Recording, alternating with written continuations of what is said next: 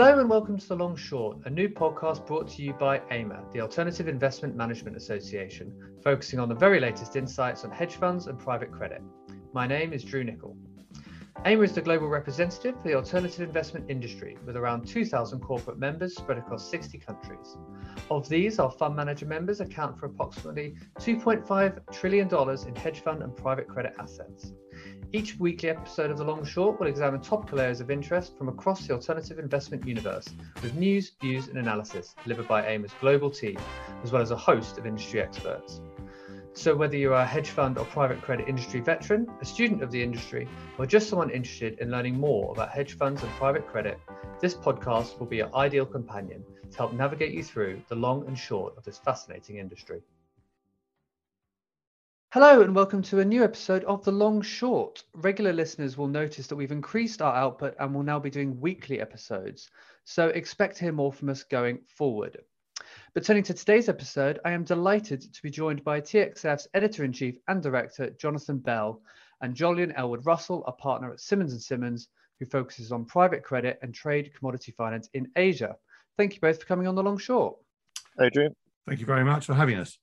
So just for some context, AIMA recently put out a paper in partnership with you both that examines the merging of worlds between trade and commodity finance, which has traditionally been dominated by banks, but private asset funds are now entering the space. The paper came out in November and is free to read on the AIMA website. But today we wanted to get the band back together to see how the paper stands up in the current global economic environment we find ourselves in. So Jonathan, if we could start with you. The report begins by describing how global supply chains and international commerce are adapting to these structural changes in the economy and the global financing system. Could you just expand on that for our listeners and explain what those main drivers of change are and give us a health check on the global marketplace today? Yeah, thank you, Drew. I think that really in terms of increasing trade, we've been really seeing the expansion of globalization. Now, this is a big debate, globalization. Some people are sort of trying to say that globalization isn't taking place as it was. We still see that taking place. There's an internationalization of most manufacturing companies, and that requires a huge amount of trade finance to be put into place.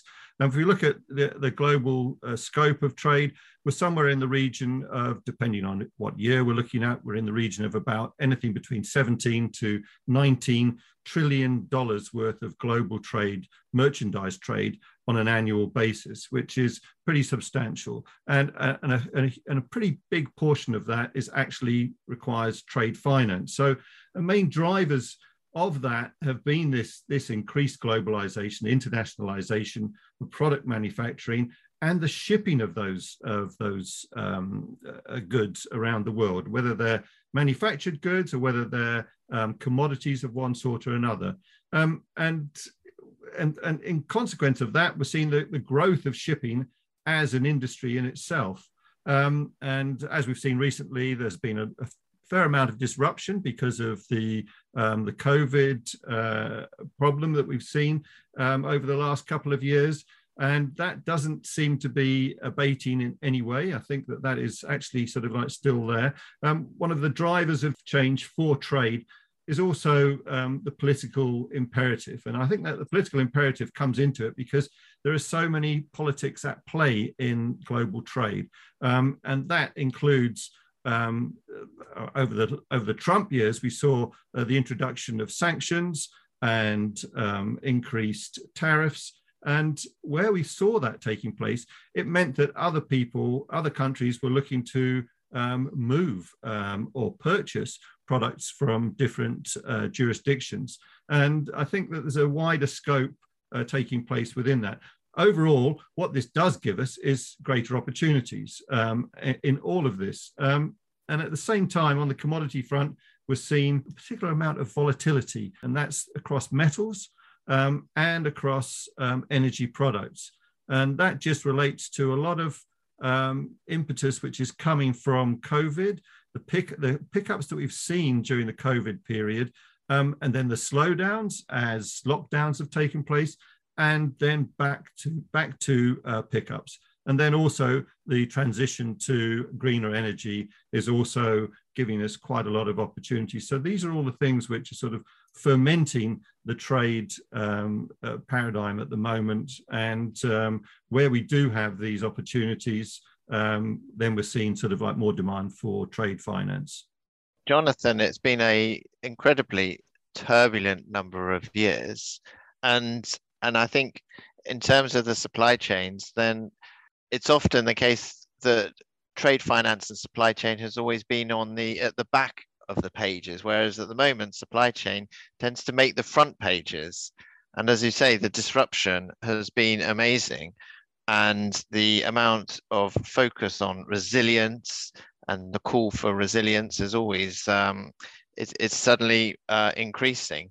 But I think the reality is, while it's a turbulent year, it's not all bad, is it? Supply chains have always throughout history been disruptive, and it's not unusual for trade finance to try and find a way through.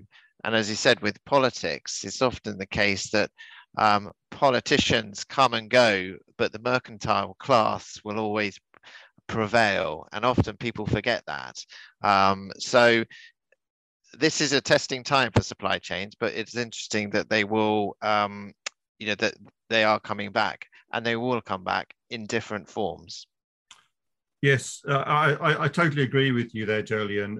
The resilience of the trade finance community is quite exceptional, and they do tend to outride the politicians and the political element which comes into that. And it's just been proven through any kind of downturn in trade that we've ever seen, how readily financiers and the mercantile class, as you say, are capable of riding through anything. And this is what we're seeing at the moment. And we're actually, when we come around to, say, particularly the commodity side, we're actually in a boom time. And as we come through everything on the merchandise front for manufactured goods, we're seeing consumers with an awful lot, particularly in the northern hemisphere, with an awful lot of spare capacity for spending, and really the takeoff in trade is going to be quite phenomenal, and we're seeing sort of like bits of that taking place, and the trade finance community will step up to match that in association with asset managers and alternative investors and the non-bank financing community. And I think what actually prompted the report was precisely that. Obviously, trade finance and supply chain is not a new type of financing, but as he said, what comes out of some of the the disruption is very new forms of financing, innovative ways to look at financing, innovative ways to look at the supply chain, and that's very much coming through. And asset managers, as you say, are incredibly innovative, can see the opportunities that will come and that you've just mentioned. And I think, though, we've been talking about trade finance as an asset class for a number of years. And I think that it's only been accelerated now in the last few years, well, in the last couple of years, that we've all been subject to the enormous disruption as there's a number of push and pull factors that will inevitably change the landscape of trade financing. Yeah, absolutely, Jolyon. And I mean, trade finance is the real oil that makes the wheels of global trade go round. So we just need that to be in place, and we should all be pretty secure. And so, just turning to back to the paper, and sort of one of the key themes that came through from me, beyond many of the disruptive or volatility indicators that you mentioned, trade tariffs, COVID, geopolitical issues coming and going. We also have this longer term underlying problem of the financing gap, which you've identified, and I believe you've valued at around $2 trillion. Could you just explain to our listeners, why this gap is increasing given the growing interest in trade finance, and what the implications are for the market of having this increasing chasm between those that need financing and those that get it? The 2 trillion trade finance gap is a well-known or well-known in trade finance circles anyway, number around that's come up with from Asia Development Bank. And Asia Development Bank annually does a report that tries to look at the gap between where SMEs can obtain financing and where generally financial institutions and banks finance. Now, it's certainly not that scientific, but it is an enormous gap. And what it reflects is that the lack of people who have access, or the lack of SMEs that have access to real financing or trade financing. And that gap is ever increasing, whether that's due to banks refocusing, whether it's just capital availability. But there is an inevitable gap, or rather there is a big gap, and that is continuing to increase. Yes, absolutely. Yeah, that's totally correct. The figure that came from the Asian Development Bank is somewhat superseded by another report which was done by Standard Chartered, which put the figure at roughly about 3.4 billion. But they did actually say in that report that it could go to a trillion rather, and it could actually go to 5 trillion. And so nobody really knows. And if you consider that that global trade is anything between 18 19 trillion overall, it's not really surprising. But why is the gap increasing? I mean, it's really increasing because of the demand for trade finance, and because people know that it is overall the best product to be using. But also, we've seen the retrenchment of some of the commercial banks, the big commercial banks, which are involved in trade finance. And that is surrounded, that has taken place really through 2020 because of a couple of quite serious fraud cases in commodity trading companies out of Singapore, but not just there, but also in Dubai. But they're exception. There are real exceptions to the rule, but it caused immense concern amongst some of the big commercial banks, which has really driven them backwards and asked them to sort of look at themselves again and what they're doing. But even before that, I mean, we saw banks sort of, just exiting from certain parts of it because of the fact that compliance is all over commercial banks at the moment. And where this is taking place, it actually creates great opportunities for the funds and institutional investors into the space. Really, I mean, the implications for the trade finance market is that we just need more players coming in.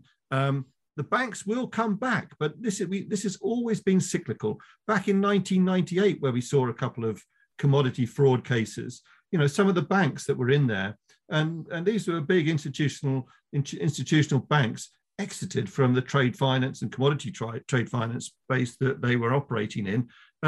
And they were out for a number of years, and then they came back again. So there is a cyclical approach to this, but certainly it does give us immense opportunities.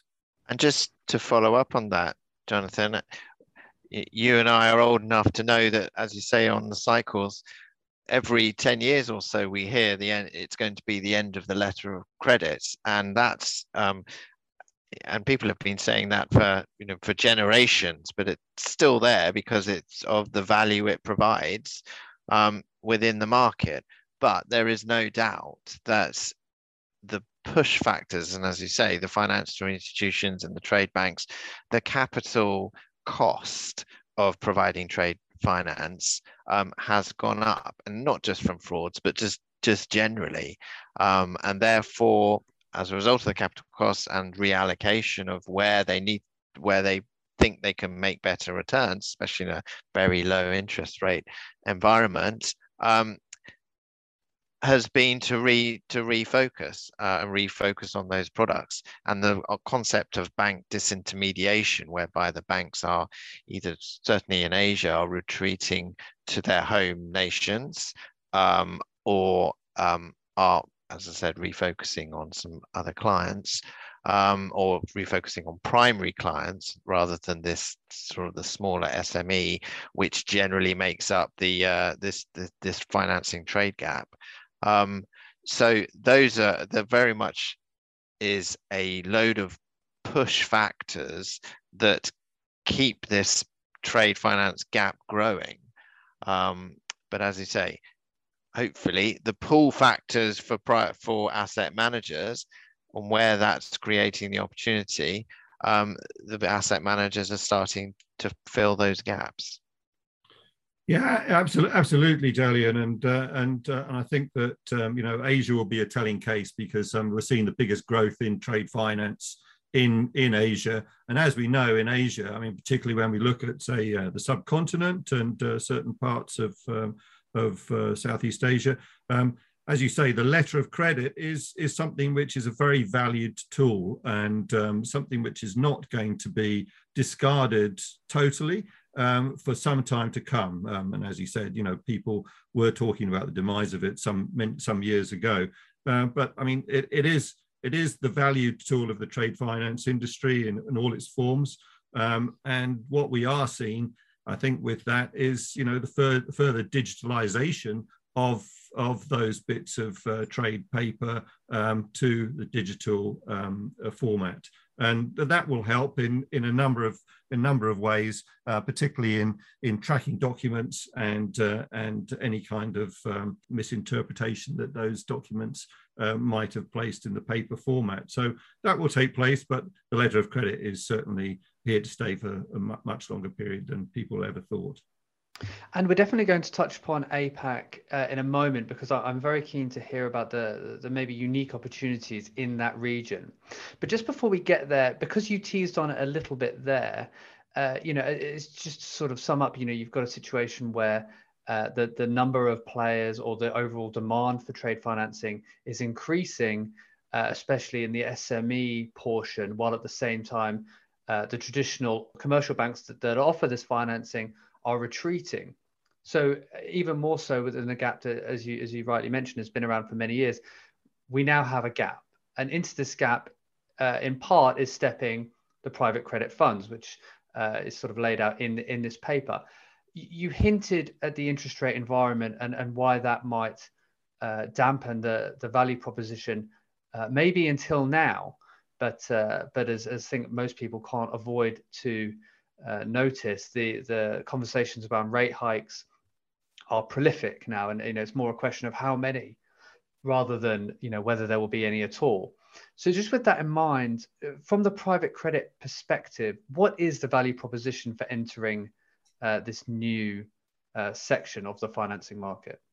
Well, I can definitely take that, because private credit, by its very nature, is looking for yield, and therefore it is looking for assets that safe but have a good generative yield. But traditionally, compared to the very low yields that the banks, or the margins that the banks used to charge in relation to their facilities, there was no way that any asset manager would even look at trade finance as an asset class, because it was just too low.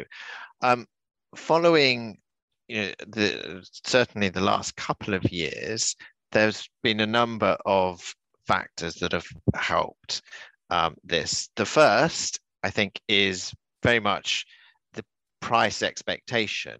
Now, even though interest rates were zero, traders had an expectation that interest rates should be close to zero. Following COVID in 2020, and a lot of the frauds, it became very apparent to the market that the price of money is not reflected in terms of the interest rate that was prevailing at the time. The risk is higher. And therefore the expectations of traders and suppliers are shifted, and they are willing to pay a higher premium and a higher margin, and appreciate that interest rates for trade finance are not that low, or have been as they have been historically. So I think that there's been a mental shift in the market for people looking that the price of money and the price of money to trade is more expensive, and those business models have adapted to that. And are adapting, which gives the opportunity for asset managers that are expecting a higher return to come in. But I think also private credit and asset managers in itself does pick up one very good area of the market, which is a lot of traders, a lot of suppliers, manufacturers are looking for relationships and relationship lending. Not necessarily from their banks, but private credit are very sticky in terms when they have a deal. They like to work very closely. They like to understand their customers, and therefore the financing they can offer is very bespoke. And they like to say that it can be more adaptable to the circumstances than, say, a bank. And so that's certainly an area where they are taking, where they are providing some very good financing, in that they can offer quicker and more adaptable and more bespoke structures, albeit at a higher premium, and people are prepared to pay that higher premium, especially if they're getting a standard product from a bank at a higher interest rate. So I think that again will be an opportunity for some of the for some of the asset managers. Yeah, I mean, yes, Jolyon, just as you were saying, often we see, and it's again on a cyclical basis, the trade finance community, the commercial banks distributing trade finance, which eventually, because of the competition in the past, has become too cheap. And it's too cheap for the risks that are there inherent in the market. And that's very much the case, on the commodity front, the structured commodity front too. And that's what we've seen. So since, as you mentioned, since 2020, the beginning of, really the end of 2019, the cost of finance has had to go up to be commensurate with the risks involved. And it's not just there, it's also on the credit insurance, which has been employed, the premiums which have been put out by the brokers and the underwriters has also gone up in turn. And I think that has, that is also sort of like drawing in more institutional investors. The cost of financing has gone up, therefore there is a better return for any new investors coming into the trade finance market. And the value proposition also revolves around this huge low risk aspect of trade finance. And every year the ICC does an annual report, a risk assessment, where the trade finance is assessed at 0.00 something rather. It's minute, the risks that we see in the trade finance market. So it's the sort of investment which is just ripe for other investors to come in. And if certain hedge funds and asset managers can then in turn educate some of their investors that are coming in, we should see a bigger raft of finance from the non-bank community being available for trade finance. And I think that's a really important thing. Challenging maybe the commercial banks, although the commercial banks and the asset managers are increasingly working together. Excellent. And I think that's a great moment just to have a brief interlude. AIMA's free-to-read research reports are here to ensure you're prepared for what is next for the alternative investment industry. How is the hedge fund industry adapting its operating models to the post-COVID landscape? What does the uptick in inflation and interest rate mean for the investors looking to adjust their portfolios? Will hedge funds continue to engage more with the digital assets and ESG? Amos 2022 Outlook op-ed addresses these questions and will prepare you to face the key themes expected to dominate the year ahead. For more up-to-date content, offering deep dives into these topics and much more, check out the AIMA's research report in our education hub by visiting aima.org today. Welcome back. I'm here with Jolyon Elwood-Russell of Simmons & Simmons and Jonathan Bell at TXF. Jonathan, the report highlights how ESG is now a BAU process for many in the trade finance space. Can you expand on that and explain why that's important for all involved, but specifically the investors into these private credit funds? Yes, indeed. Yeah, thank you very much, Drew. And ESG is now a huge consideration for everybody. And as you say, it's a business as usual process. For many, environmental and social governance considerations are something which, if we go back to, say, the commercial banks, most of those banks will say it's in their DNA. And they've been saying that for some time. Whether it has or not is another matter. When we come around to the institutional investors, I think that it's something that probably isn't in their DNA, but it is becoming within their DNA. And I think that that is really an important distinction to make. And let's just have a look at why. You know, I mean, for the commercial banks, they've been under the spotlight from the trade regulators for some time now, and that's across the board. And at the same time, the commercial bank shareholders have really put onto them this whole aspect of ESG, and the UN SDGs as well. And for the institutional investors, that hasn't so much been the case, but they do know that they need to adhere to those principles as well. And as we've seen recently, more and more institutional investors are now seeing ESG as central to how they can allocate capital into the asset management sector. However, we must bear in mind, I think, that that many aspects of ESG are still nascent, and particularly in defining the availability of credible data and the benchmarking of that, as well as just how ESG is defined. But more and more, I think we will see institutional investors pay respect to the fact that they know that they need to adhere to ESG guidelines in order to bring in certain deals into their frame. And throughout the report, I think it was very evident when we spoke to a number of the players, institutional investor players, how keen they are to assert their feelings for ESG into their transactions. It's not something which they're going to be neglecting going forward. And ESG, I think more generally, just plays an enormous part in the short-term funding and short-term world. Traditionally, we always used to see green projects and green finance. But I think that in the short term and the short financing angles, it's the easiest place to make a difference, and it's the easiest place to be able to change behavior. Not only that, you can always get more people involved, because the big projects is always where the company director signs that big ESG project, or the big ESG linked loan, or green financing.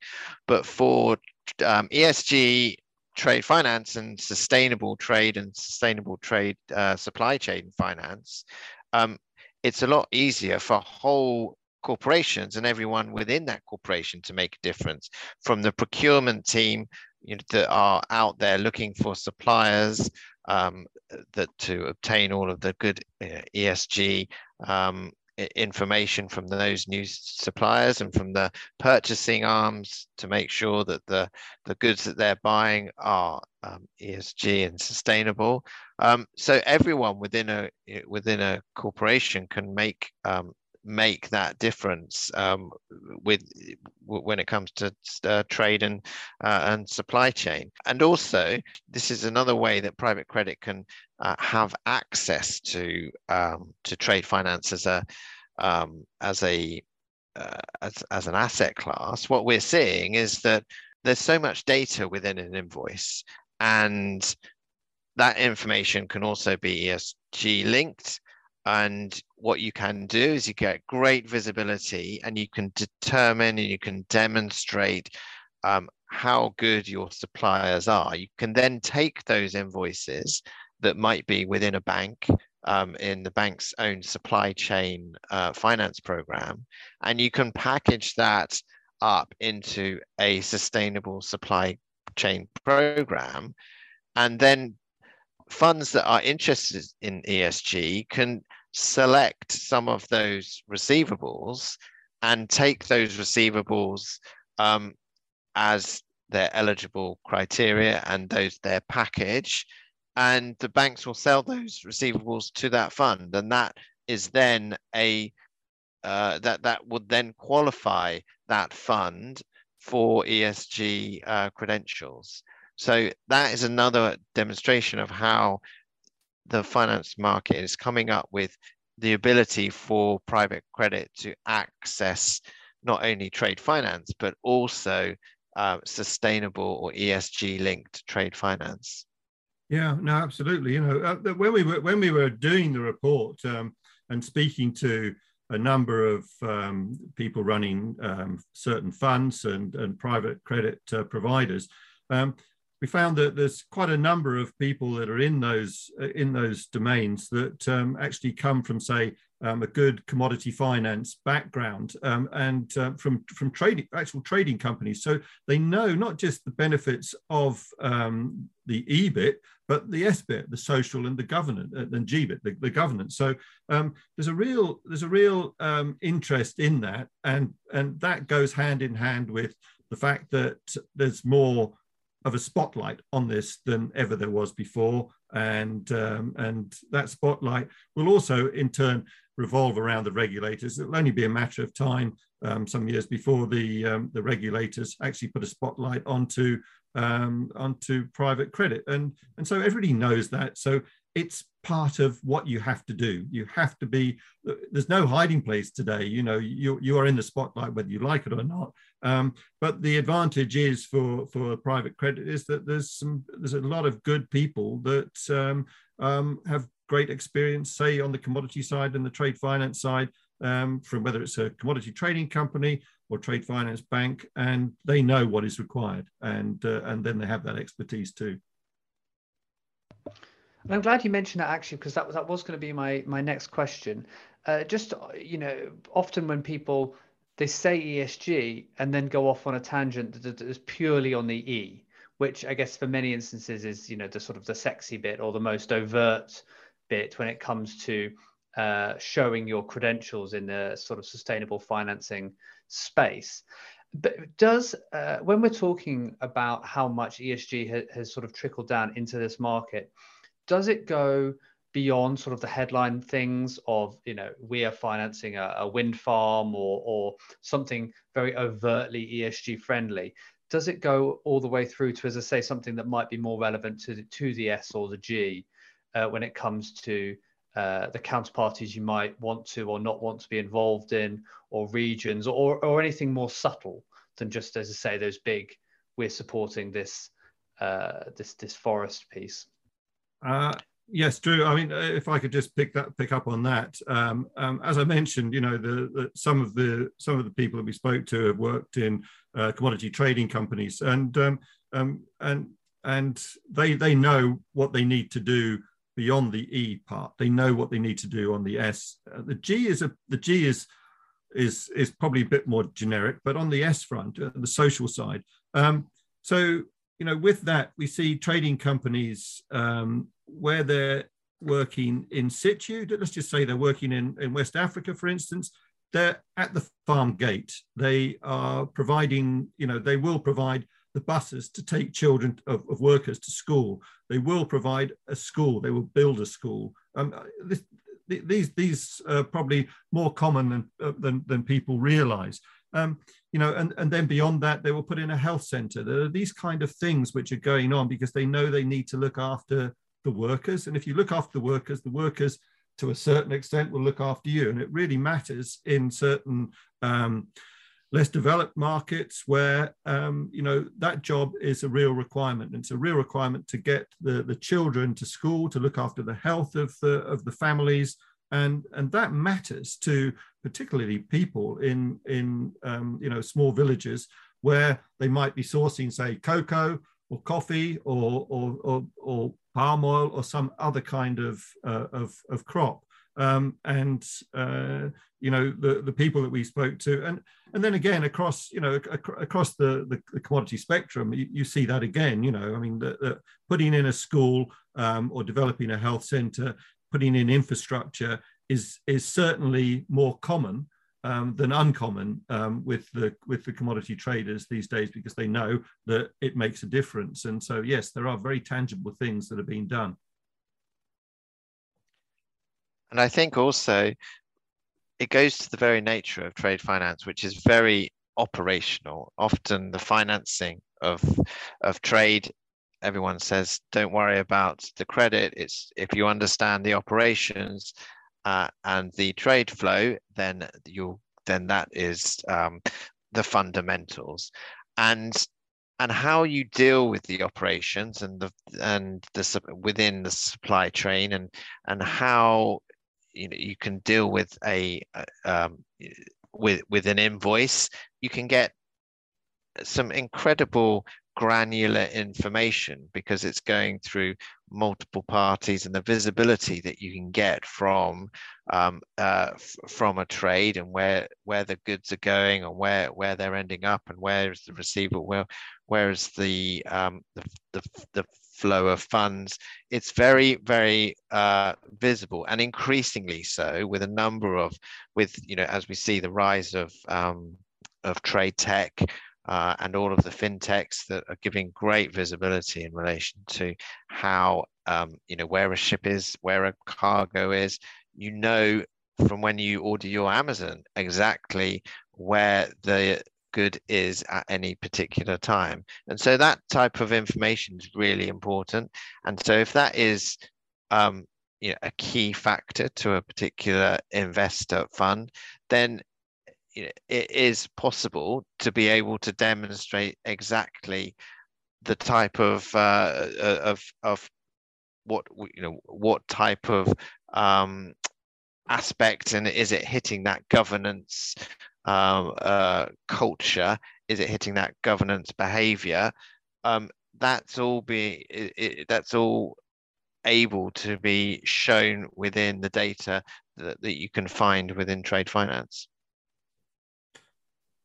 I'd really agree with you on that, Jolyon. It's a good point to bring in. The fintechs have really led the charge in relation to the governance aspect on trade finance, and it's particularly noticeable on shipping. And as we know, 80% of trade finance of trade is related to overseas shipping, and with that, you know, the inspection of the shipping, whether it's, you know, with satellites tracking or whatever, it all actually matters on the governance front, so that everything is above board, and we can actually sort of see where ships are at any one time, and then pinpoint the cargoes that they're carrying and everything else. And so because of that, it's real governance, and it matters at the end of the day, because it actually makes trade more viable for financing, and that in turn also brings back financiers, both commercial banks and private credit.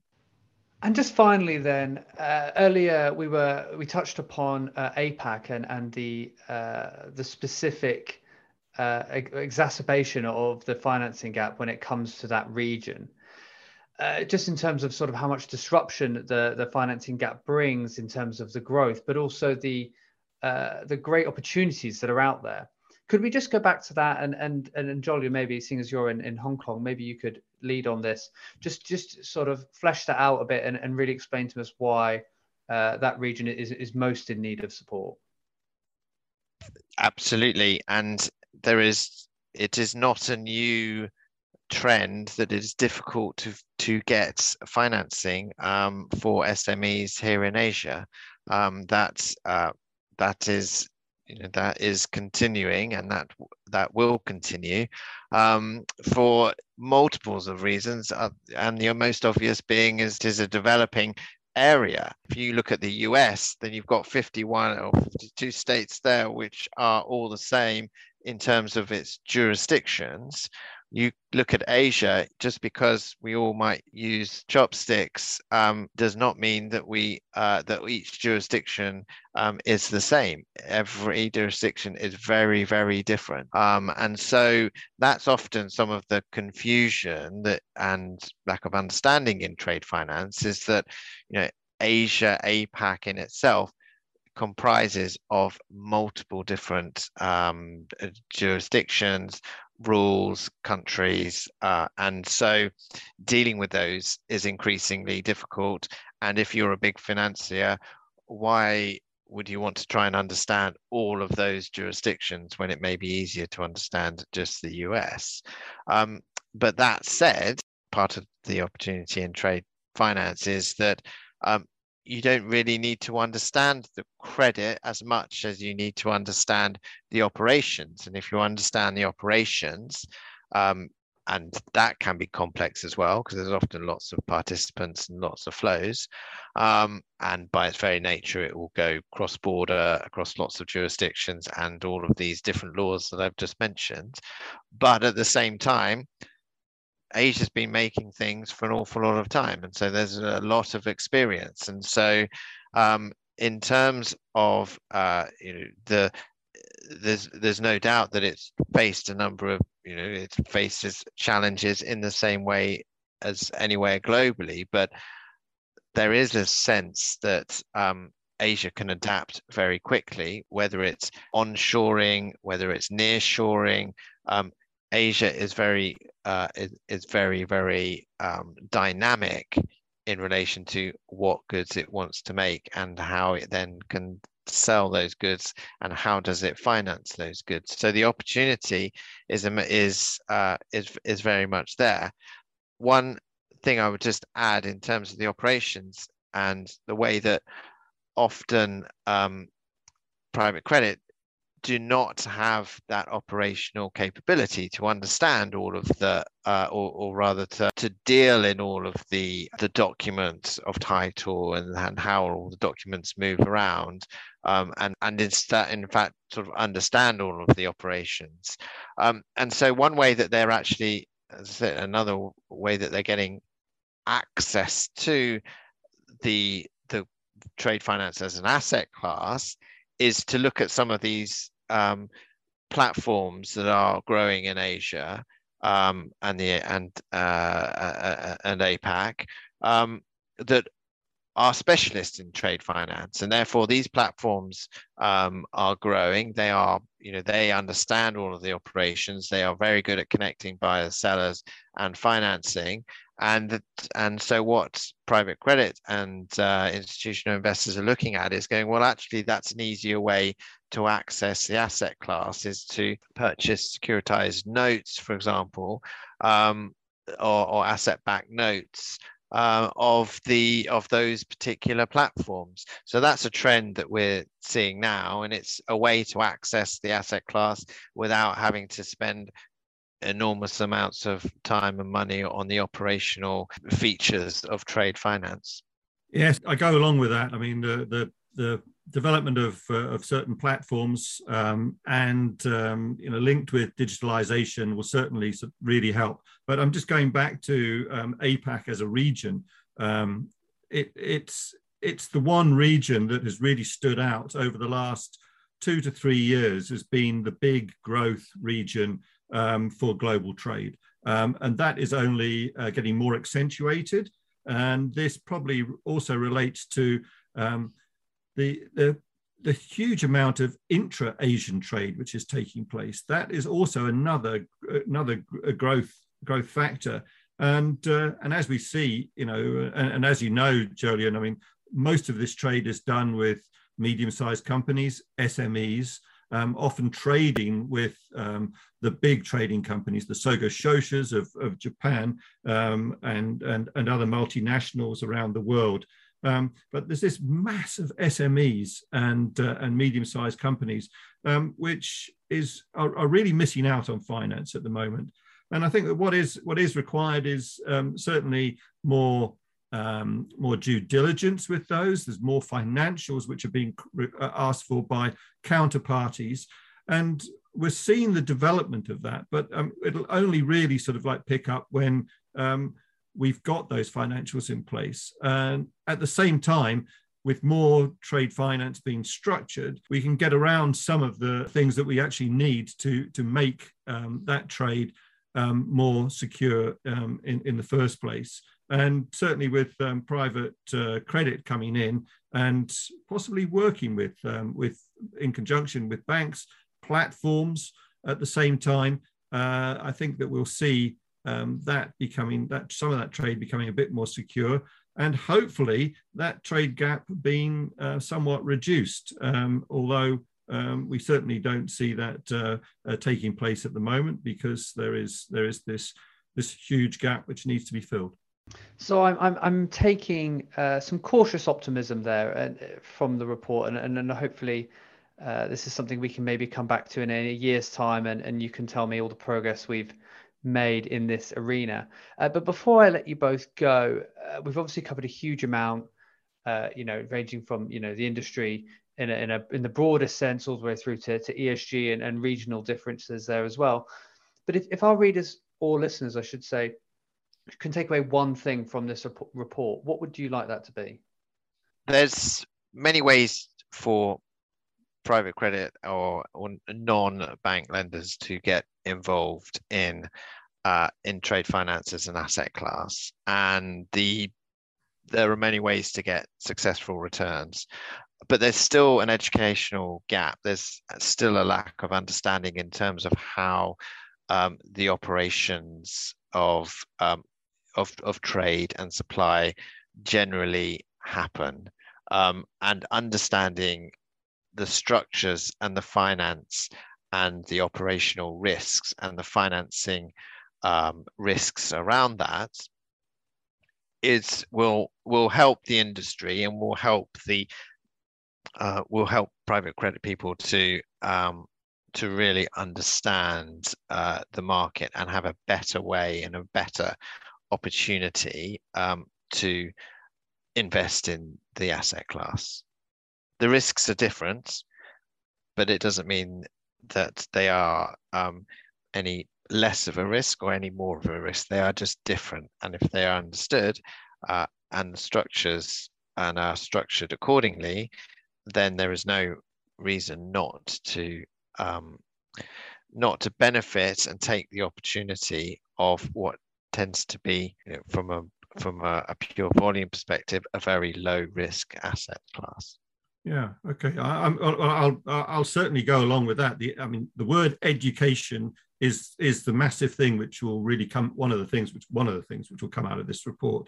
And as you said, the education of the sector, but particularly of the commercial banks. The commercial banks in understanding what private credit can actually do with them and for them to help them with their clients. And so, given that, And one of the things that really came out in the report was the lack of understanding by the commercial banks of the institutional investor, the private credit market. So they need to wake up to the fact that their business lines are probably declining, and they need to actually to come into the private credit scene a lot more, collaborate with institutional investors, and there'll be this big thing of opportunities. It's education and opportunities, because the report in itself is entitled Private Credit and the Trade Finance Opportunity. The opportunities are immense, and working together through collaboration, I think is going to be the way forward for private credit and trade finance to really take off. So the bank's low lack of knowledge of non-bank lending and commodity trade finance in particular really needs to to step up, and we should see a big uptick in that collaboration taking place. And I look forward to the day when, you know, we're looking at this report, say in a year or 2 years' time, and we can actually see some of the developments which are taking place. And I'm sure it will. I think it really will. And just, I mean, finally, I mean, as you mentioned, Drew, for everybody that wants to look at the report, it's freely available on the AIMA website, and it's also freely available on the TXF News website too. So people can go in there and download the report and read the report for themselves. Yes, and you have both done an excellent job in giving us the key themes, but I would still encourage all our listeners to take the time to read the full report. It sets out data as well, which underpins everything we've discussed today. And as I say, education, collaboration, seizing the opportunities, I think is probably the perfect place to sum up. And say on that note, there is a wealth of information on the AIMA website, the Alternative Credit Council website, which has that report and others on similar topics. And of course, Simmons & Simmons, never sleeping global organization, putting out some great reports there as well. So all that's left for me to do is thank you both so much for coming on, giving it your time, and sort of helping us walk through what is clearly a market full of opportunities that we will have to keep a close eye on over the months and years ahead. Thank you both. Thank you. Thank you. The Long Short was brought to you by AIMA, the Alternative Investment Management Association, the global representative for the alternative investment industry. Our next episode will be a special one as we hear from our people on the ground in Miami attending the AIMA ACC Private Credit Investor Forum, which comes on the first day of Global Alts Week 2022. As always, you can get the latest episodes by subscribing to The Long Short on Spotify, Apple Podcasts and Google Podcasts, or by streaming episodes directly from our website, aima.org. Thanks for listening.